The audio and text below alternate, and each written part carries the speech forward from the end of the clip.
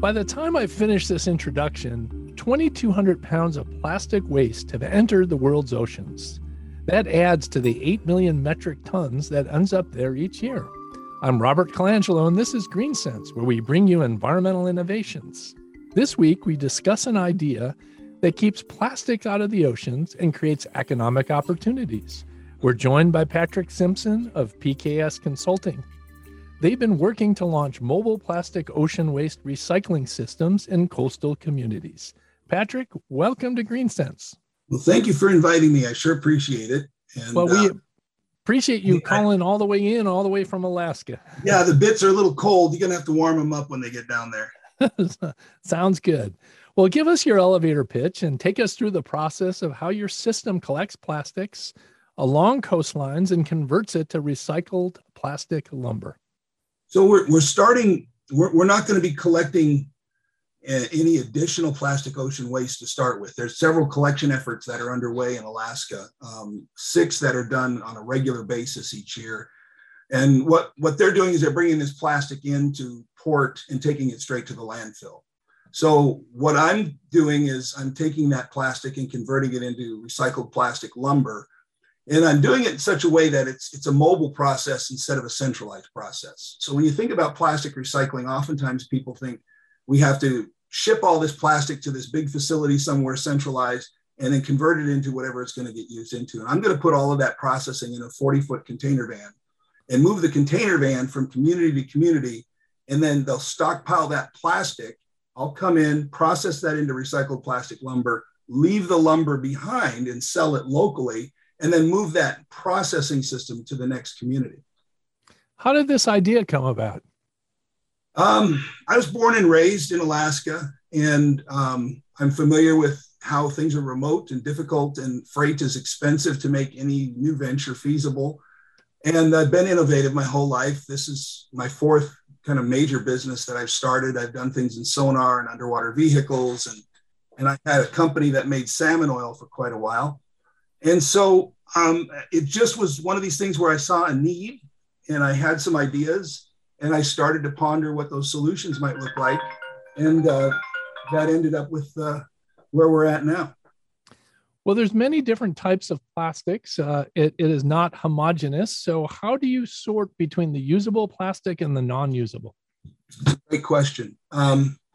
So there's 6 primary resin types. If you look at what they call a recycling chart, you'll see these triangles with a number inside from 1 to 6. 1 is PET or polyethylene terephthalate. 2 is high density polyethylene, and 3s and 4s and 5s and all the way up to 6. And then 7 is the catch-all. That's other. So for example, in Alaska, we have a lot of polyamide or nylon, which is a number 7. And each of those different types of plastics operate in a different way. And so in terms of mixing and matching, for example, the number 2s and the number 5s, polyethylene and polypropylene work well together, but polyethylene terephthalate, not so good, has a higher melt temperature and it has different properties.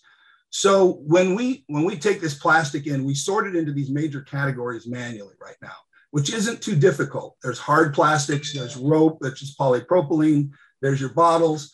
And then we take each of those types, grind it, and then submit it into this process. So is that a challenge, having multiple plastic types? Not as much as the dirt. The contaminants are actually a bigger issue because they've been sitting on the beach. Oftentimes they've collected a lot of sand and growth. There's algae. So that becomes a bit more of a challenge is cleaning it than it is sorting. The sorting is manually. You can even sort this stuff. The easiest sort is you grind it all up and you throw it in a big tank of water, fresh water, and the PET sinks and the HDPE and the polypropylene floats. So then you skim off the top. And at the same time, what we're going to do is we're going to scrub it up by agitating that. So we're going to do kind of a combined wash sort they call density separation, and then take that, dry it, and then melt it and extrude it into these forms that form the lumber. So I understand you use some high-tech equipment here in the operation. You're going to employ drones and add aircraft. How does that work into the process? So if we take a step back, really looking at the problem of plastic ocean waste, I break it down into three primary areas. The first one is assessment, the second is collection, and the third is utilization. What we've just talked about was utilization. Once we've got the plastic from the beach, what do we do with it? But in terms of the first two steps, which is assessment and collection, there's a lot of work that needs to be done there. Now, I haven't been funded to do that, but I have some concepts. So I'll share a couple of those with you. So for assessment, the first step, the idea of the use of drones or potentially bush pilots who fly the coasts of Alaska regularly, you can use the cameras that are on board these aircraft, and they can collect the data that can be used to determine where the density of the marine debris in general and the plastic ocean waste is in particular. And then you can go out and pick it up in those areas where it's most prevalent. So that's one use of the drones. But the one that gets me excited is the drone garbage truck.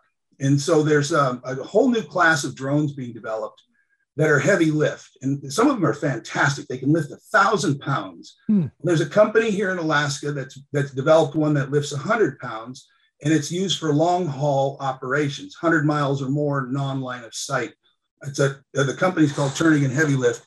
And we've developed this concept where you could put the marine debris or the plastic waste into small sacks on the beach. So you can imagine a canvas sack that's, say, 2 foot by 2 foot by 2 foot, sort of like a big Costco shopping bag. And you're going down the beach and you fill it up, and then you set that above the high water line. And then the drone comes in, picks that up, takes it out, dumps it, brings it back empty. And the person that's on the beach continues to move down the beach and collect trash, or what we call marine debris. So when I went out on some of the collection exercises, the one thing I found that is so important is that we optimize the use of people. What we end up doing is we end up going to the beach and spending a lot of time hauling a bag back and forth up and down the beach, and we're not collecting more marine debris. So I'm thinking to myself, how do we keep the most precious asset we have, the human, continuously collecting marine debris, going down the beach in a single line, or as much of a single line, straight line as possible, and not having them backtrack and become a freight system where they're just hauling things back to a centralized point, putting it on a boat, the boat goes to the bigger boat. So this is where we're hoping that we can find some efficiencies with new technology and innovations for the collection side of this. So assessment, there's smaller drones that can be used. And then the collection where we have these heavy lift, or what I call a marine debris drone. And then of course the utilization where we're talking about a mobile plastic ocean waste recycler. Well, let's talk a little bit about the end product. You call it plastic lumber. It's not really lumber. It's plastic like planks or whatever. Yeah, plastic forms. Can this be used in the same way as lumber, or does it have limitations, or does it have benefits? There's some benefits. Let me talk about the limitations first. It's not going to be what I would call a construction grade material that would use in a home for building, because it doesn't have the same material strength that a wood does. So it's much more flexible. If anybody's worked with, say, Trex, which is a common plastic material, I call plastic lumber, you'll notice that it's very flexible. And so when you're building a building, you don't want them to be flexible. You want them to be rigid and stiff. So most of the uses of the plastic lumber, the plastic that I'm producing, would be outside in places like gardens. I'm using it initially for dunnage, which is where you carry freight and you use it for blocking. When a tremendous amount of wood is used just for that simple application. You use it for retaining walls, pavers. You can use it to roof tile. So there's applications that don't necessarily require it to be a rigid structure, but it can still allow it to have some of the benefits. Now, the benefits are plastic doesn't degrade as quickly as wood. In a coastal community like Alaska, where you have, I grew up in Cordova, Alaska, there's 150 inches of rain every year. It's right on the edge of being a tropical rainforest, and it gets worse as you go down the panhandle.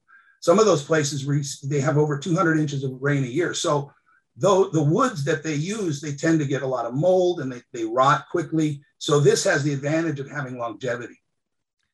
So during COVID, we heard many times that there was a lumber shortage and lumber prices went way up. Does this add to the advantage of these plastic planks? Do they become more cost effective now with the price of lumber still higher than it was, even though it's come down in price? Well, in all honesty, recycled plastic lumber will never compete dollar for dollar with regular lumber. I think you can get a 2x4, an 8-foot 2x4 for say $2, $2.50. It's going to cost you $7.50 for one of mine. Now, mine will last 3 to 5 times longer, but oftentimes the calculus is done in your head when you're sitting there looking at the price at the retail store and not necessarily over the longevity of the project.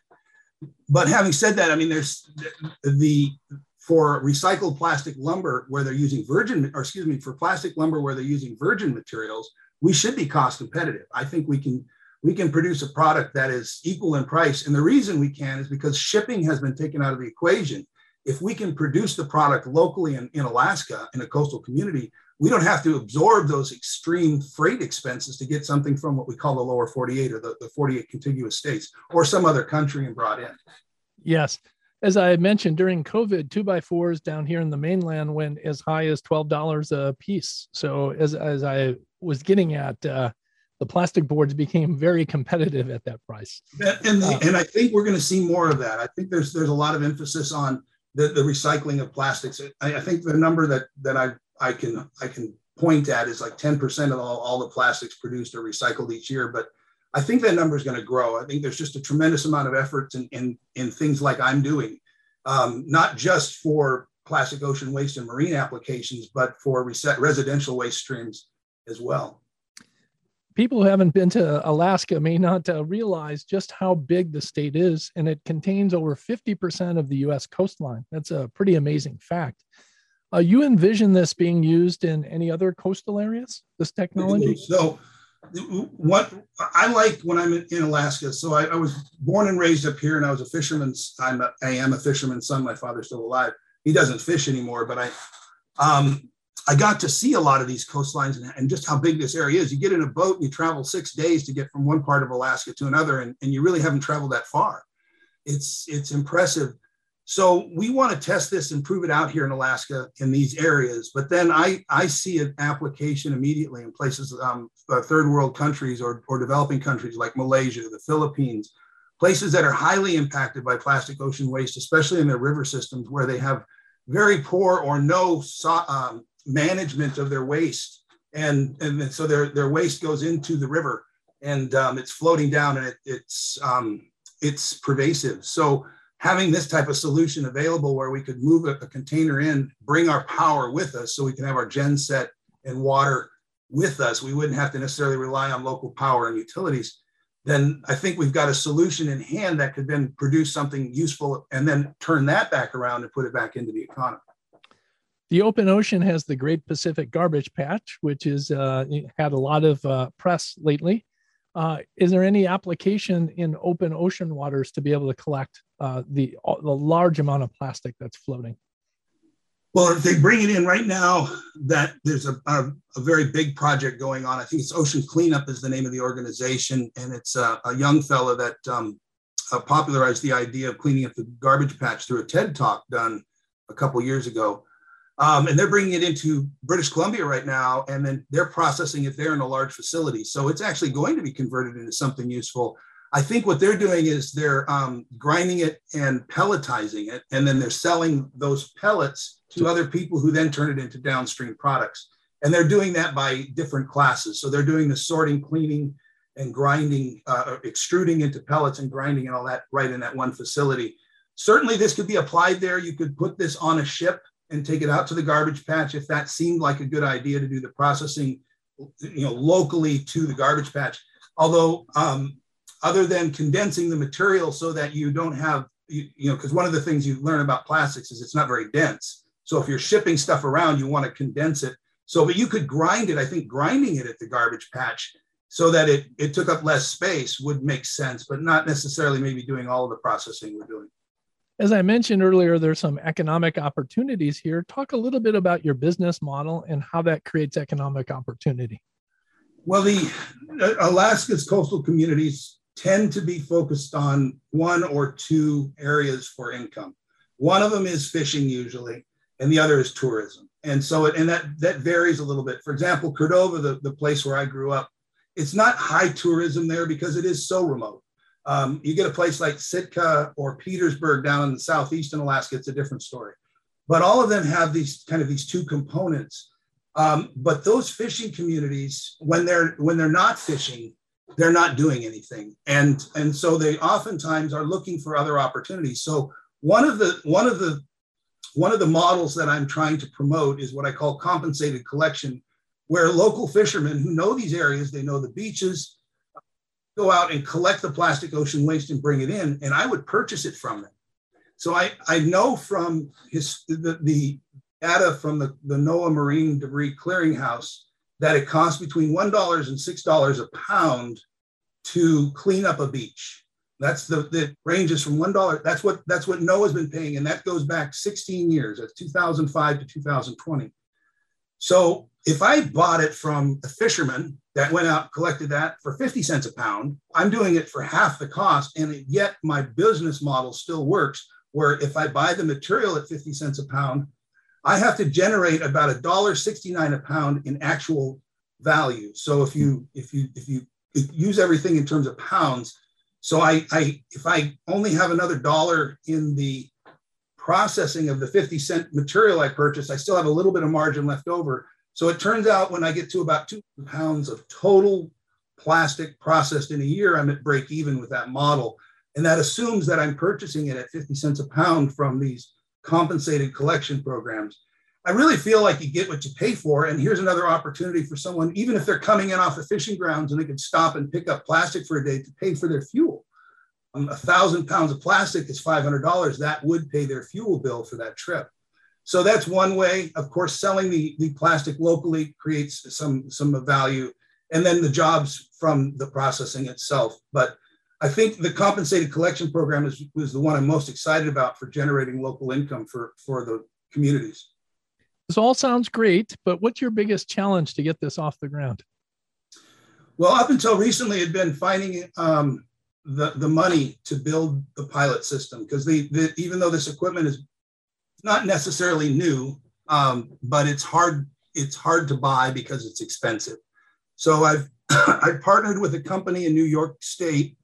I'm using used equipment, and they're working with me, and I can fit within the budget that's available. And then the EPA's Small Business Innovation Research Program has given me the ability to do that pilot for 2 years.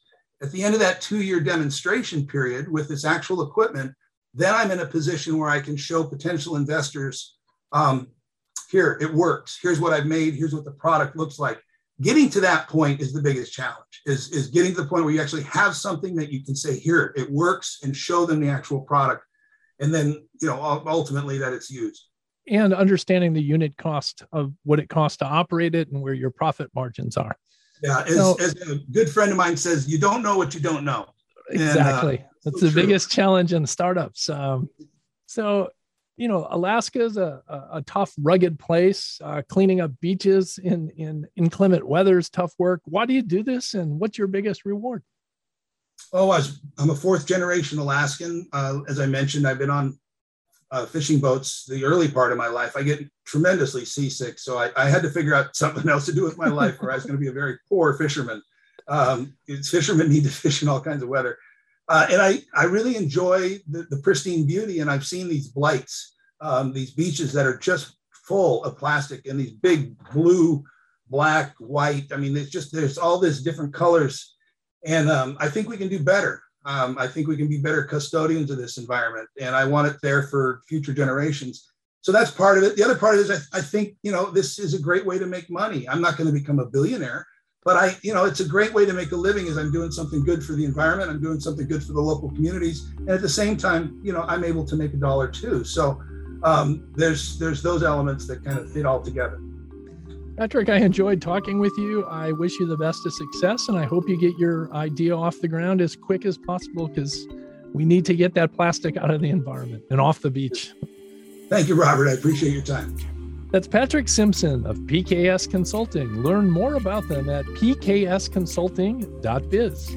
I'm Robert Colangelo, and this is GreenSense. Subscribe to our podcast at greensensefarms.com and check out the GreenSense Minute on Thursdays and Saturdays on WBBM News Radio 105.9 Chicago.